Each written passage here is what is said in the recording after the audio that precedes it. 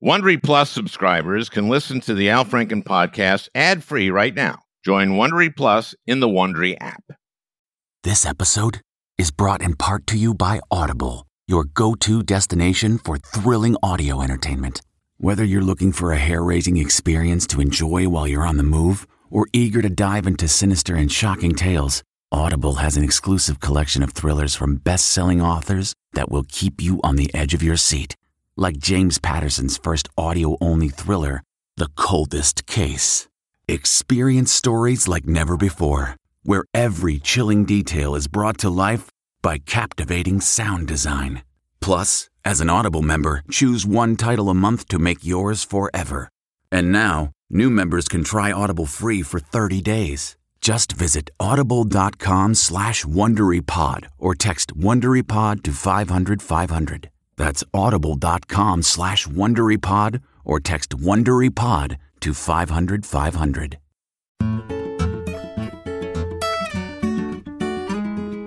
Hey, everybody. We got a harrowing but funny one today because my guest is Senator Tammy Duckworth. Her book, Every Day is a Gift, is both harrowing and really funny. And it chronicles her life with a focus on her being shot down, the pilot of a Black Hawk helicopter in Iraq, and her rehabilitation. And as I say, unbelievably harrowing. But also, we had a great time discussing this, and she has a wonderful, wonderful sense of humor, and so do I. So it's a harrowing but funny one for a change. Liz Cheney is willing to give up her leadership post in the Republican House caucus. She's been third in leadership as conference chair. The conference chair actually has no formal defined role. It's really kind of a plum that you get for being either a well-known or very promising popular figure with some promise in the party. Liz Cheney took a stand. She says that the presidential election was not stolen by Joe Biden. Very brave, very brave. She must be one of those people that, I don't know, thinks God is keeping track of everything. Look, the truth is that all God cares about is whether you consider him God or not. He's very, very status-driven, and what matters to him more is not so much who believes in him, but whoever does, the higher their status, the better. So he's thrilled that the woman replacing Liz Cheney, Elise Stefanik, the 36-year-old representative from, I believe, the Albany area of New York, is someone who claims, at least, that she worships him. And whether it's true or not, God doesn't really care. It's just, so it's all kind of awkward. On Thursday, Mitch McConnell was asked about that flap, specifically the Liz Cheney flap, and to avoid having to say anything about that awkward situation, he deliberately made news by saying he wasn't giving that matter any thought, but instead said, 100% of my focus is on standing up to this administration. What we have in the United States Senate is total unity, from Susan Collins to Ted Cruz, in opposition to what the new Biden administration is trying to do to this country. And, of course, that's exactly what he did during the Barack Obama administration. He filibustered more executive appointees than had been filibustered previously in the entire history of the country. And, of course, all kinds of legislation, and that was mainly what the hell he did. But evidently he miscalculated, a tad, because his pollsters must have pointed out to him that a lot of Biden's agenda, if not a vast majority of his agenda, is very popular with the American people. So he was asked about that again the next day. Mr. Leader, are you really just willy-nilly going to oppose everything President Biden is going to try to do? First, we have to see what that agenda is. And the press, they just went, And McConnell reverses himself on a dime. That's not a story. So, it's a great time to be on the Hill. Hey, we've got a great one today. Harrowing, but funny. You know, for a change. Because Tammy Duckworth is with me today, the great Tammy Duckworth. The best way to learn a language? Immersion. Living where the language is spoken and using it every day. But if that's not in the cards this year, you can still learn a language the second best way, and that's with Babbel. Babbel's quick 10-minute lessons are handcrafted by over 200 language experts to help you start speaking a new language in as little as 3 weeks. Babbel's convenient courses have helped me learn real-life conversation in German. For example, let's say you wanted to order soup with your dinner. Die Suppe würde mir auch gefallen. That means the soup.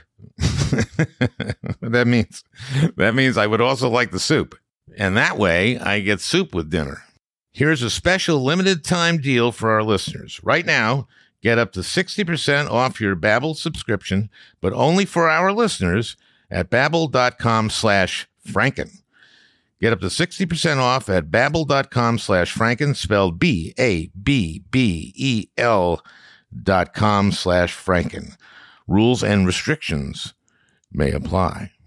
Ready to pop the question? The jewelers at BlueNile.com have got sparkle down to a science with beautiful lab-grown diamonds worthy of your most brilliant moments. Their lab-grown diamonds are independently graded and guaranteed identical to natural diamonds, and they're ready to ship to your door. Go to BlueNile.com and use promo code AUDIO to get $50 off your purchase of $500 or more. That's code AUDIO at BlueNile.com for $50 off. BlueNile.com, code AUDIO.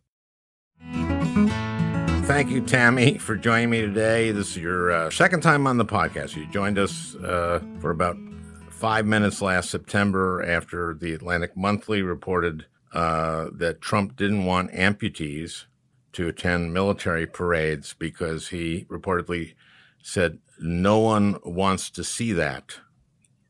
So, thank you. Well, at least we don't have to see him anymore. So there's been an improvement. Yeah, no one wants to see that. I'll tell you that.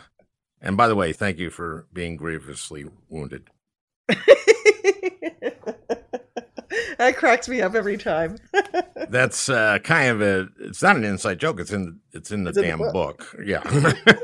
It's not an inside joke anymore. Yeah, I came to, I used to do USO tours, so I visited you and at Walter Reed a number of times, and I'd take Polaroids with the soldiers there who were wounded, and I'd write, thank you for your service. And at a certain point, you'd say, you said, people don't really like that. Well, it's just everybody says it, and it becomes a little bit meaningless because it's not said with like real meaning behind it, and we appreciate that. Yeah, and I did not mean it. No, I didn't mean it. Yeah, so you said don't sign a thank you for your service. So that's when I started writing thank you for being grievously wounded. And man, it got a laugh every time. They all love it. We all love it because we know that there's like a personal engagement. That's the difference. We used to call it, I talk about this in the book. We used to call it the amputee petting zoo. And you knew who was there for you and who was there just for the, photo and the press release. And you were there for us. I read that in the book, and you said that someone would bring in a professional photographer and take a picture, and then they'd leave with the picture. And then you would never see the picture until you saw it in a press release or something later on, and you're like, okay, they're not there for me; they're just there for themselves. That's really weird. That is so weird. Because I've been doing these USO tours, I was asked if I wanted to go to Walter Reed, and I said, well, of course. But the first time I went there, I was so scared. I thought to myself, how am I supposed to cheer these guys up, And so the first guy there I saw was leaning up against a wall, and and he had his leg was missing. And I said to him, what happened to you? And he said, I came in here for a vasectomy. And then I went, oh, I get it. They're supposed to, okay. And then I was fine, and then I just had a good time. And we had a good time when I saw you. You came in the evening after, a long day of me being really tired and everything. You came in the evening and perked me up. It was nice. Well, boy, this is a harrowing book in terms of what you went through in your recovery. You, man, oh man, it's pretty grisly. You get hit by a rocket-propelled grenade, RPG, right? Yep. Uh-huh. In your Blackhawk. Yep. And it pretty much explodes, like, kind of hits you. It does. It explodes in my lap. Yeah. It basically hits my right leg. There ain't nothing left of that leg. Yeah, that's gone. That's gone. Yep. It's very harrowing, and you speak so highly, you write so highly of all the guys on your crew and on the other crew that came down there, but they they did assume you were dead for part of it, and then they saw, no, you're still bleeding, so that means you're pumping blood, so your heart's still going. But gee whiz, wow, holy mackerel, wow, that it was friggin' horrible. And then the recovery is, even in many ways, the pain that you describe and the phantom pain and I don't want to ruin the book here. I don't want to ruin any surprises. Well, you know what? This is like, you're talking about the middle of the book when, like, this is like the most, this is the harrowing shoot down. But I hope you laughed out loud at different parts of the book, because I talk about my childhood in Southeast Asia and coming to the U.S. for the first time. I did not know that you spent you did. You spent your first 16 years in Southeast Asia. Yeah, following my dad around. My dad was a Vietnam vet and decided he didn't want to come back to the States, so he just kept us overseas. And so I was like a military brat, but with United Nations refugee programs, basically. He was bringing aid to refugees all throughout Southeast Asia. And your mom is Chinese Thai or Thai Chinese? She's ethnically Chinese? Ethnically Chinese, born and raised in Thailand. She's the first child and only child in her family born in Thailand. Because her parents fled. They were a small town shopkeepers, but they fled Mao Zedong. They fled the communists. And there's a lot of ups and downs in your childhood in terms of your family's economic status, and your dad at first doing pretty well and then not so well, and finally, at age 16, you, your brother, and your dad go to Hawaii, leaving your mom back there. And then Hawaii ain't so hot either, in terms of your dad seems to be hitting the bottom there, right? He is, yeah. In the book, I describe it almost like he kept trying to find the kind of job that he had where he was a managing director or something, a big job. And he was in his 50s, but not, at this point, he had been unemployed for 5 years. We had no money left. We were in Hawaii because it was the cheapest place we could get to in terms of a plane ticket from Thailand that was U.S. soil. And so what I needed... He's an American, so you can go there. Yeah. And so what we needed was for him to go get a job as a hotel porter or a front desk guy or something. And he just wouldn't apply for those. He was in denial. And so we hit rock bottom where, but for the grace of a 90-year-old lady with the American Legion Auxiliary who wrote us a personal check, we would have been homeless. Yeah, well, she saves your ass as soon as you arrive there, basically. But then you save your family's ass, or at least your brother and your dad, by hustling a little bit, right? Yeah. Well, I mean, I got the only job, in the family. I handed out flyers on the beach in Waikiki. I had to figure out at 16 who I should hit up with the booze cruise flyers versus the romantic dinner cruise flyers. Here's a snap judgment. Yeah, and that trained you, of course, for the Senate. Well, you know what it was at preparing with the Senate was hustling on the beach volleyball court, pretending to not know what I was doing. Now, that was hustling, by the way. That was, it was like you're a pool shark, except you're a volleyball shark. Yeah. So you'd be walking in your, like, a bikini and a sarong. What else? What were you wearing? A sarong, yeah. I would. There is a next to the Hilton Hawaiian Holiday Resort. There's a beach volleyball court that Howleys, mainlanders would come and basically fraternity bros would come and I'd hang out there in my bikini with my sarong on, sitting on the beach, just looking out to the ocean. And I had like this guy that I didn't know him very well, but he's another local, and he would play with them, and then they would, challenge him to a match, and he would just pick me because you know what, I'll just pick her. Yeah, and they go, and then we would kick their butts. Yeah, and then you kick their ass. Yeah, so it'd be two guys against him, he and I. Yeah, and then they break your thumbs. Wait a minute, that's The Hustler. That's a different movie. No, that's a different movie. No, yeah. I knew when to get out. I knew when to leave once I made, I wasn't greedy, Al. I just needed to make enough money to buy, enough food for the family for the week. So. Yeah, and that was a pretty modest place. That was, you slept on essentially a couch and there. And then you got your mom there finally, and you moved to, you go to the University of Hawaii. Yep. And your family moves to Virginia, where your dad is from. Mm-hmm. Oh, I want to ask you about something there, right? Your brother, Tom, yep. You say he's like a boogie boarder, and he is so good that he's going to at 15 going to get a contract or something. Yep. I'm going like, I've boogie boarded. It's the easiest thing in the world. Now, I mean, how good can you get at boogie boarding? Very good. They go out on those. They go out on those big waves, like the surfers do. That pipeline stuff. I mean, they go out on those waves that kill you. Oh, okay. So there's like whole competitions for money and everything with boogie boarding. And so he got really, really good. And then my folks left for Virginia and took him with them because there's no way they were going to leave him. He was 15. Behind. Yeah, he was 15. That is the most relaxing thing I've ever done in my life. Oh yeah, not the way Tom does it. Well, no. Well, the way I did it, which is just in Hawaii, you can catch wave after wave after wave after wave. Yep, as easy as pie, and it's just like perfect. And a boogie board, you don't have to do anything. Yeah, you have fins, so you can move a little bit, and oh my god! So okay, now I understand that was really dangerous. Yeah, well, he would go in the pipelines, and they do like flips and spins and all sorts of stuff. Okay, I didn't do that. I would pay to see you do that. Actually, Al, you could turn pro. You'd pay to see me break my neck and die.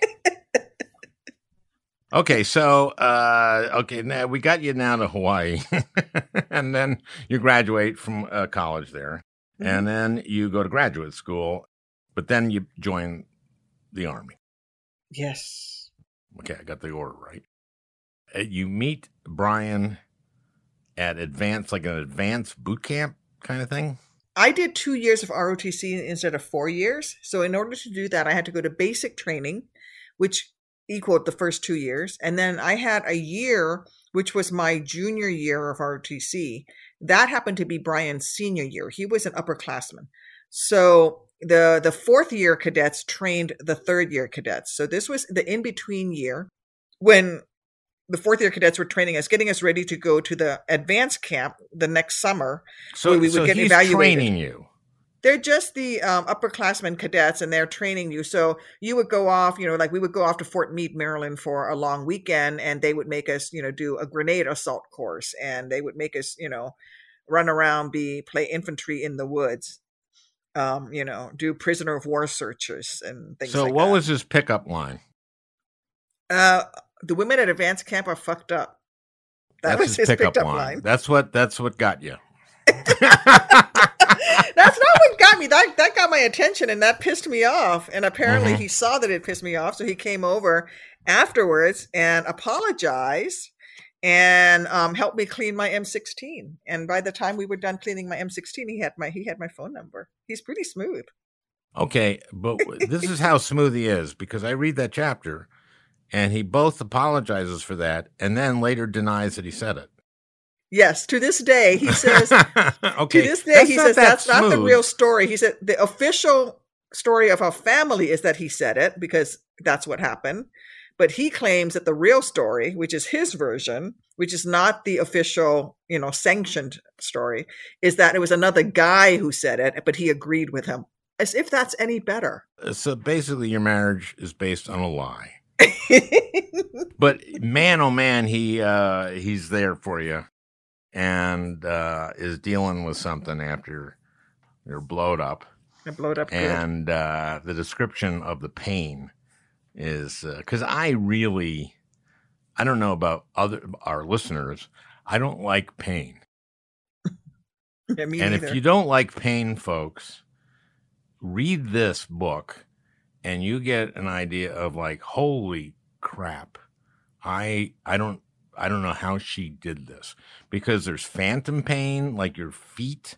You're still feeling your feet burning, right? Yeah, I get phantom pain to this day. So I have phantom sensation where I feel my toes, I can wiggle them. That's actually for me kind of pleasant mentally because it feels like I still have toes. But I feel like the soles of my feet I'm constantly walking on hot sand. So that I feel that 100% of the time. Okay. And then the other stuff is much worse than that.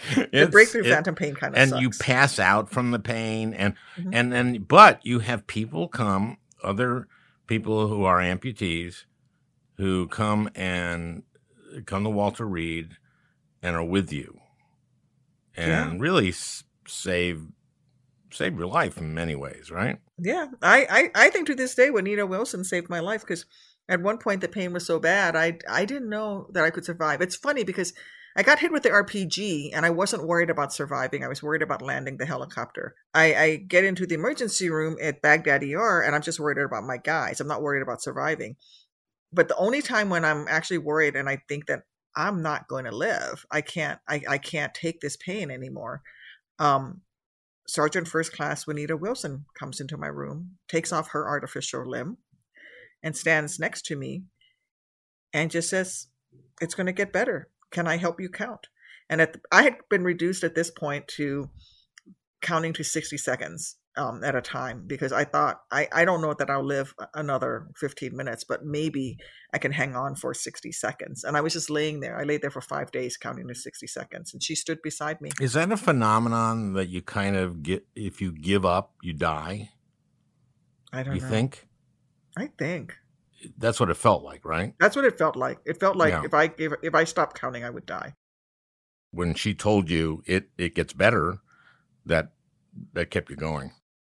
Yeah. And she just stood and she radiated without touching me because she was the one person who understood. Like my mom would come and stroke my hair or lean against the bed to stroke my hair.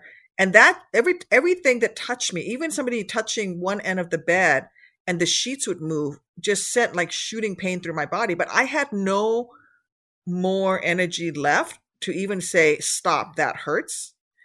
I just had to take it. All the energy I had left was just left. All I could do was just breathe and try to count. I couldn't even waste a breath to say, "Stop, Mom, that hurts."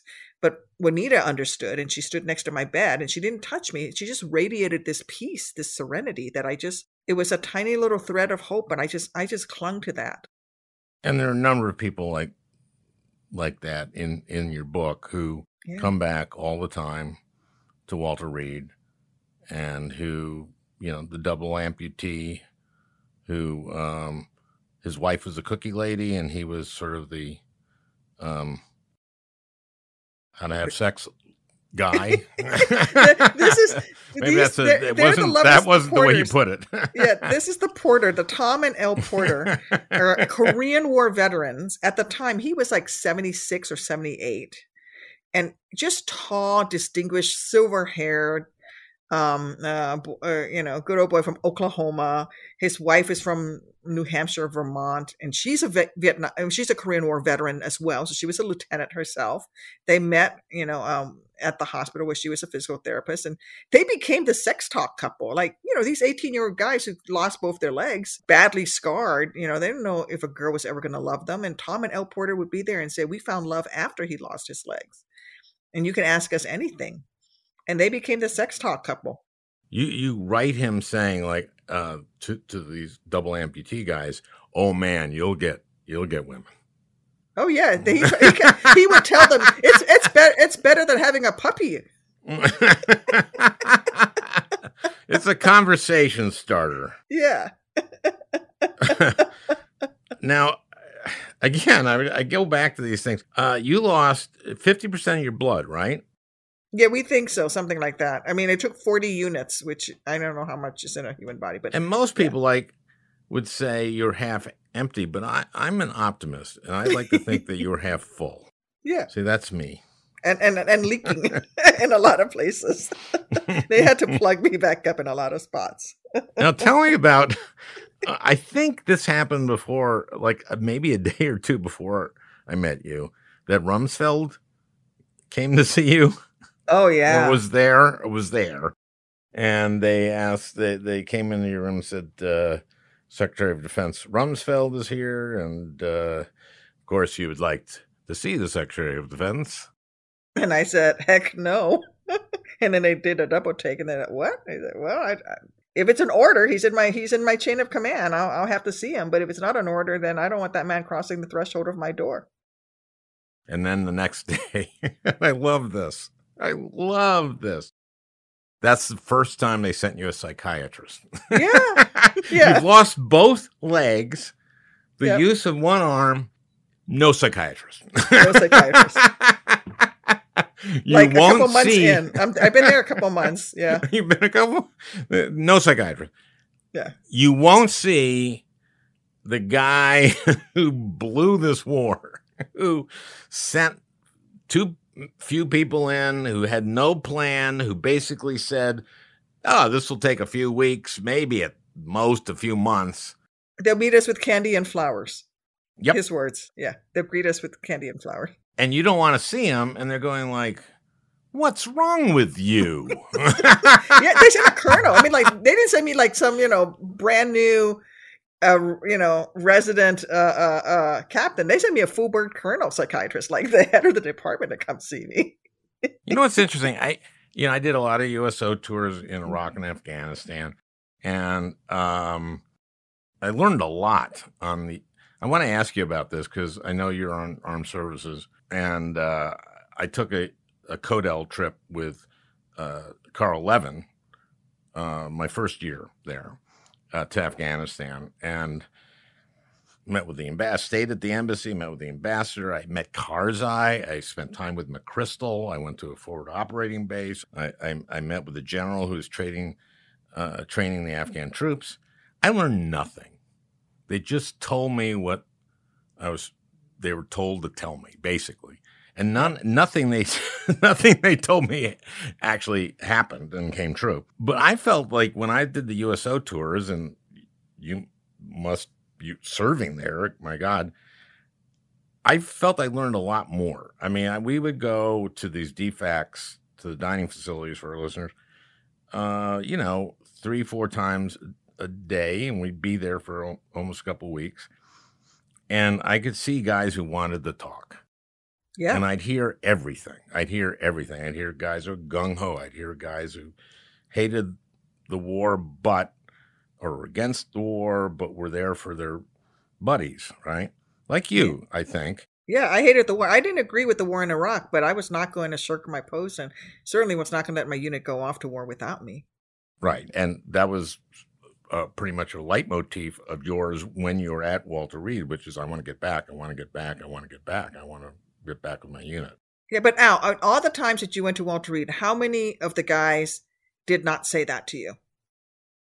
How many of the troops that you talked to, every one of them said to you that they wanted to go back to their unit, right? A lot of them did. Did. It wouldn't be everybody, but you were pretty vociferous about it. I mean, that impressed me. You were very vociferous about it. And this was very early on, I think, the first time I saw you. This was hot. It was hot in Iraq. I mean, hot as in the battles were hot right then. Al, it was, I got hurt during the second battle for Fallujah. And was this 2004? This was 2004, end of 2004, November of 2004. And frankly, I felt guilty being at Walter Reed with my buddies still in harm's way. And I was safe, and people were bringing me gifts and saying nice things to me. And my buddies were still getting shot at. It sounds like it's easy to make you feel guilty. I don't know. As an officer, as a soldier, you don't want your buddies in harm's way, and you're safe. I know, but you lost 2 legs. I mean, come on. I feel good. I didn't say it was logical. And I was kind of medicated at the time. Well, no, I wasn't kind of. I was medicated at the time. Yeah, it sounds like you were medicated a lot. And the worst part, one of the worst parts to me was the antibiotics, because you got some kind of common bacteria that are infection. Yeah, Acetobacter. It's a antibiotic resistant bacteria that like 95%. If you had open wounds in Iraq, 95% of the troops with wounds came back with it. Yeah. So you're getting this all the time, and it's making you nauseous, so you can't eat, or you don't want to eat. I got to say, it sounded unpleasant. It was. It was unpleasant, yeah. That's why there's a whole chapter called Own the Suck in the book. Oh, that's right. That's right. Own the Suck. We're talking to Tammy Duckworth. We're going to be back right after this message. Ryan Reynolds here from Mint Mobile. With the price of just about everything going up during inflation, we thought we'd bring our prices down. So to help us, we brought in a reverse auctioneer, which is apparently a thing. Mint Mobile Unlimited Premium Wireless. How to get 30, 30, bit to get 30, bit to get 20, 20, 20, bit to get 20, 20, bit to get 15, 15, 15, 15, just $15 a month? Sold! Give it a try at mintmobile.com/switch. $45 up front for 3 months plus taxes and fees. Promo rate for new customers for limited time. Unlimited more than 40 gigabytes per month. Slows full terms at mintmobile.com. Sound the gifting panic alarm. We've all been there. You need to find the perfect gift. You have absolutely zero ideas, and you don't know where to start. Relax. Now you can use gift mode on Etsy. Gift mode takes the stress out of gifting, so you can find the perfect item for anyone and any occasion. Just answer a few short questions about who you're shopping for and what they like, and gift mode gives you curated gift ideas based on hundreds of personas. Imagine pages of artisan espresso mugs for the coffee connoisseur in your life. Or for the pickleballer, customized paddle covers in every shade imaginable. Etsy's got you covered. Need to find the perfect gift? Don't panic. Try gift mode on Etsy now. Let me ask you about what's going on now in the Senate. Yeah. Let's talk about, I guess it looks like you got one more crack at a reconciliation, right? Yep. And what's that going to be? Infrastructure, you think? That'll be infrastructure. Yeah. Yeah. All right, well, in order to do anything else, like, Senate Bill 1, which is the Voting Rights Act, I mean, there's no way. There's you have to be pretty creative to justify the Voting Rights Act as a budget bill. Yeah, that's not gonna. Parliamentarian isn't gonna allow that. Yeah, so that we'll have to change the filibuster. Well, you got this guy Manchin and Sinema. Yeah, and this is what I think Manchin may be doing, and I don't know this for sure. But I carefully read his op-ed in the Washington Post about this, in which he said he doesn't want to end the filibuster or weaken it. But then he did say something about the Republicans have to, he wanted to get to regular order, basically, where you write bills in committee, they go to the floor, you have open amendments, you vote on the amendments, and then you vote on the bill. That's the way we used to do things, right? I have no idea. I've never seen that either when I was in the House or the Senate. I've never seen this phenomenon called regular order. Yeah, we actually kind of did that. Now, to me, looking at the Republicans and the way they have behaved for the last several years, that ain't going to happen. So I don't know if, there are a lot of people who, liberals who criticize Joe. They have to realize that if Joe weren't there, we wouldn't be in the majority. Exactly. And he's from a state that went for Trump by 40%. Yep. So God bless him. And he's a politician. And I don't know this for sure, but I think he's basically saying to the Republicans, let's see you play ball. You know, there's all this thing like, well, Biden has to work with the Republicans. Hey, the Republicans have to work with Biden. A little bit. I mean, you know. Yeah, exactly. I mean, and the next thing that's on the agenda is going to be the infrastructure package, and that's something that they should want. Now, we've broken out the water infrastructure package because I got to lead that, and it's coming up this week. That passed out of committee unanimously, so I think we're going to move that on its own. So we know that Republicans like infrastructure, and they want and need infrastructure. So let's see them play ball. But there's always the talking filibuster too, right? So, and Manchin has left the door open for that. He said, well, I would consider a talking filibuster potentially. Yes. I mean, I have proposed with Norm Ornstein, and I think this is now out there pretty much, changing it from we need 60 to stop a filibuster to they need 41 to continue a filibuster. So in other words, it's the same number, right? Yep. It's just you got to get 40 other people 41, to agree that 41 you're filibuster. Well, you would be one, and then you need 40 other people to agree with you that you want to maintain the filibuster, right? Right. And you'd have to show up. Yeah. As opposed to just say, I have one guy saying I object, and then you have to come up with 60. No, this means you have to. The point of the filibuster is if the minority really cares about something, they can filibuster. But right now, all they have to do is somebody has to say I object, and you got a filibuster, and that's not what it was. Correct. Yeah, they can go home and go on vacation or go to Cancun. Exactly. The first week I was there, did you serve with Jim Bunning at all? No. Was he a crabby guy? Oof, wow. Anyway, so I'm there. The first week I'm there, we go to do the Thursday votes. As you know, our audience may or may not know, that's the last vote of the week. And then you go there to the subway to go to your office and then go to the airport and go to your state and work, do the weekend. So I'm there the first week, and I did not know that Jim was a grumpy guy. So I said, hey, Jim, have a great weekend. I'll see you on Monday. And he goes, I don't have to be here on Monday. It's going to be a cloture vote. And then I said, well, Jesus, that's okay. So they don't have to even show up. And they're filibustering, but we're the burden's on us. And at that point, we had 59 because Teddy was sick. This is going to take some while to play out. But I hope you're right. I mean, Trump talked about, remember every week was infrastructure week with him? And he was the big builder, remember? He's a big builder. Yep. And he was going to do $1 trillion infrastructure bill. And never got to it at all. And you'd think everyone would be for that, especially with him. I mean, we would have been for it. Anyway.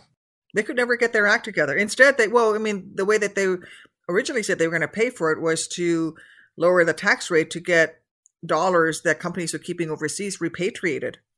But then when they got that deal, instead of taking that $1 trillion from overseas money to, that corporations were bringing back to the U.S., instead of putting that into infrastructure, they just gave it back to the large corporations and the richest of the rich, who then turn around and use it to buy back stocks.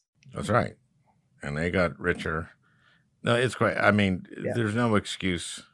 I don't know what you guys can do in terms of getting these Republicans. I mean, it sounds like on the crime bill, maybe there's some cooperation. It'd be nice to see some of that. But what I saw, like on the COVID Relief Act, which was, the 10 of them come to the White House and they counter 1.9 trillion with 600 billion. Mm-hmm. Why is that serious? Why is that like we're going to work with you?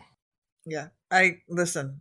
It boggles the mind that not a single Republican, not a single one voted for the American Rescue Plan. All the things that they voted against, they voted against more money for immunizations. They voted against money to get our public schools open. They voted against putting $1,400 into people's pockets so that they can pay their back rent and their utility bills. And it was amazingly popular with the American people, like desperately almost needed. 70%. And by the way, Janet Yellen said, if we don't get this out the door, we go into a recession. We go into a free fall. And that's what she's saying about the infrastructure package that we're looking at.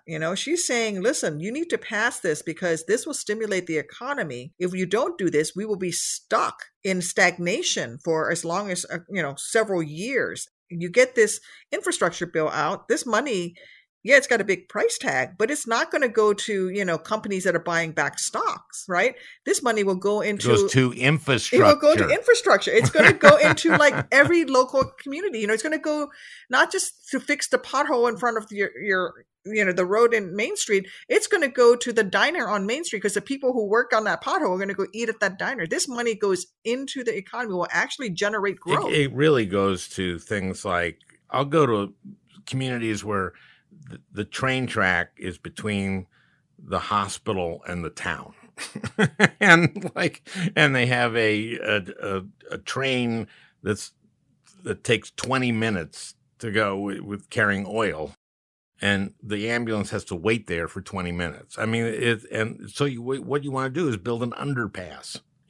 There's all, and you want our airports to like at least resemble in quality the airports in Europe and all of that stuff. At the end of the day, you'll get a world-class infrastructure. That's what we need, and you'll have people have jobs in the meantime. Oh, I know what I wanted to ask you. Hawley. I mean, I'm sorry to laugh because I have a dark sense of humor. I know you do too. I do. I mean, but okay, for the listener, he is the only one who voted against extending hate crime law to ethnic Asians, right? Yep. All we did was, we passed legislation that basically made sure that Asian Americans and Pacific Islanders were a recognized group that are on the receiving end of hate crimes, and asking for a bigger look into the Justice Department's data to see how many crimes involving Asian Americans were actually hate crimes, were never reported as such. And he voted against that. And the only one guy. Okay, so that's what was his reasoning exactly? Did you go up to him afterwards and go like, "Hey, I disagree with you"? But we're pals, he did right? one of those pop his head in the back, thumbs down, and then popped out again, kind of vote right at the end too. So I think what he has said in public is he was worried about freedom of speech, because if you use a racial slur against an Asian while you're committing a crime, that's one of the signals that it's a hate crime. But he says, well, that's freedom of speech. So that is actually the signal that it is a hate crime. Right. Otherwise, it could be just a garden variety robbery or something, right? Yeah. But then if you use your freedom of speech to say something racist. Then it becomes a hate crime. Yeah. But he was worried about the freedom of speech implications.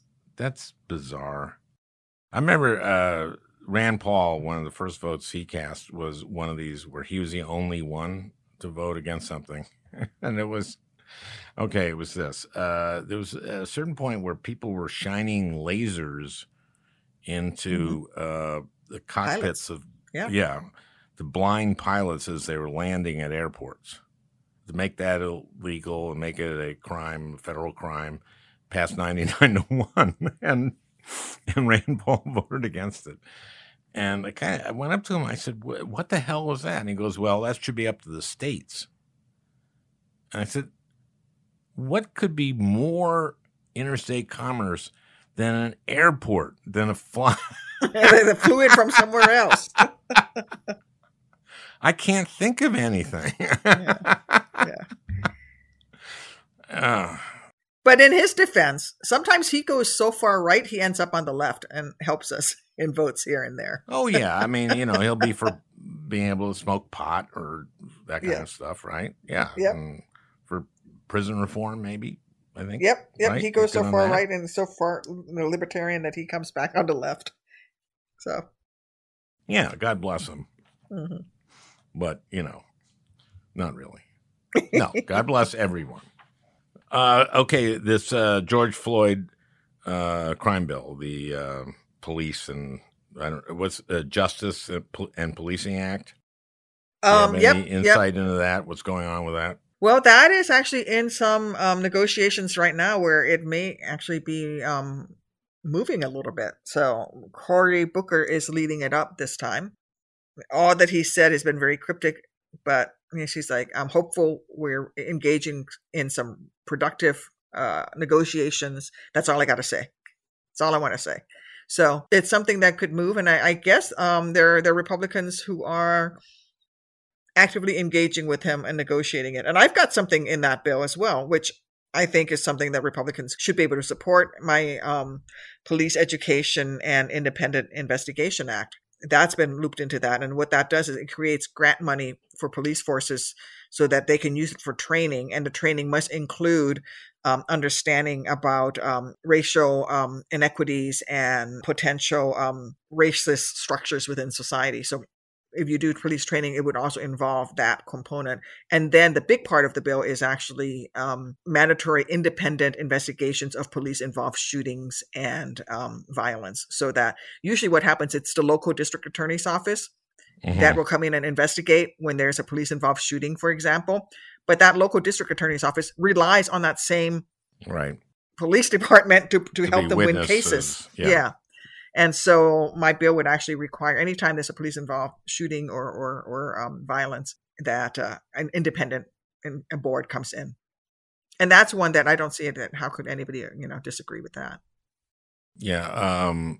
The President Obama had a task force on this, and we actually had Charles Ramsey, who was the former police chief from Philadelphia, and D.C. on that. And they had a number of these, one about sensitivity to ethnic and language and race of your community.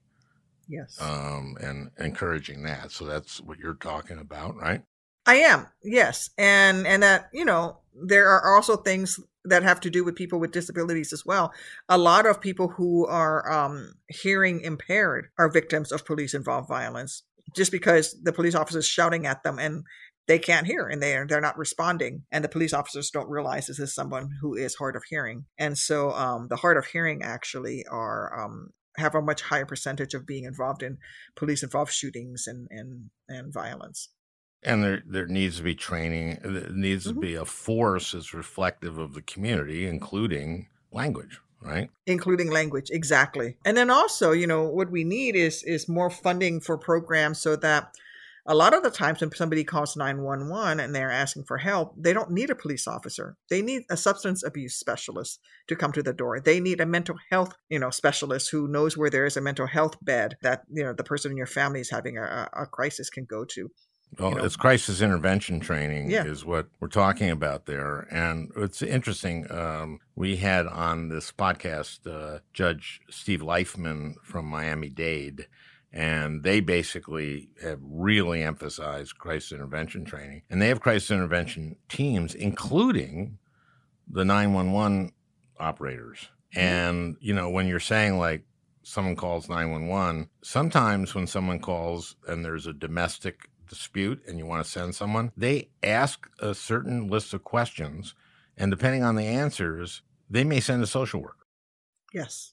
As opposed to sending cops, which is really smart. And they have crisis intervention teams all over the place in Miami, and they've reduced the number of shootings in Miami from like 90 over a 5-year period to like 16 over the last 5-year period. Wow. So there's lots of stuff to do here. Now, qualified immunity, is that a sticking point, or is that something? Yeah, that's a sticking point. That's, I think, where they're negotiating. That's where a big chunk of the negotiation is happening. That's an issue about whether you can sue a cop, right? Right. And I think the compromise might be that you can sue the police force. Yeah. As opposed to the cop. Exactly. So that might. So I know you can't talk much more about it or any more about it, but I think there's hope here, right? There's hope. That's the key thing, is that there is hope. The hope is that the Republicans are still at the table and they're still negotiating. And the issue of qualified immunity is definitely one of the key sticking points. But we're still negotiating on it. So they've not walked away from that. Well, that's encouraging. That's encouraging. And, congratulations on the book. It's a bestseller. It is. A New York Times you. bestseller. And yeah, I've never written anything. So this is great. Well, it's very you. I mean, I must say, it's very your voice, very your story, obviously. But I enjoyed reading it, and glad I'm in it. I got that little thing where I look good. I look good in it. Yeah, you're in it because you were there for me at Walter Reed, and you weren't using me as part of the amputee petting zoo. You were there for me, and you thanked me for being grievously wounded. So, well, thanks again for being grievously wounded. That'll be the second time in this interview, and thank you the third time. Well, I hope you enjoyed listening. That beautiful music is by Leo Kottke, the great Leo Kottke. I want to thank Peter Ogburn for producing this podcast. We'll talk again next week.